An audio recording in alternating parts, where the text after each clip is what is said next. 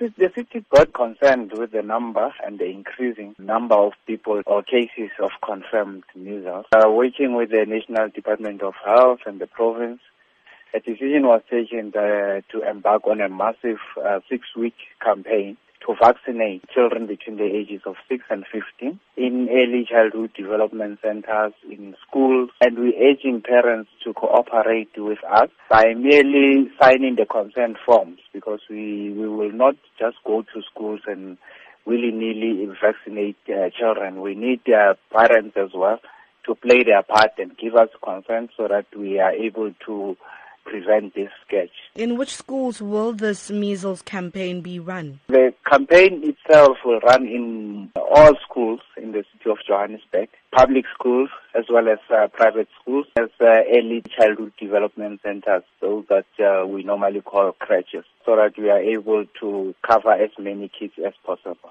How are you encouraging parents to vaccinate their children? Through our social workers, we engage with communities, with parents, because in some cases where we found this to be happening, it's really in areas people who raise issues of religion as a stumbling block.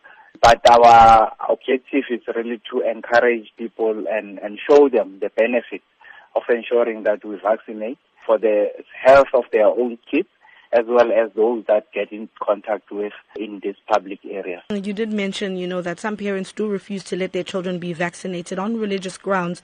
And what would you say to that parent to encourage that parent to get their child vaccinated? We know it's a struggle, but we will endeavor in our power to make sure that we show the benefits of a child that is vaccinated. But what tends to happen at times because of that, you find that because the child is not vaccinated, the child falls ill and the child loses a lot of time, cooling time, because they have to be off the school premises. But we encourage parents not to allow the situation to deteriorate to such an extent that the child falls sick and they can't be able to participate in the educational activities.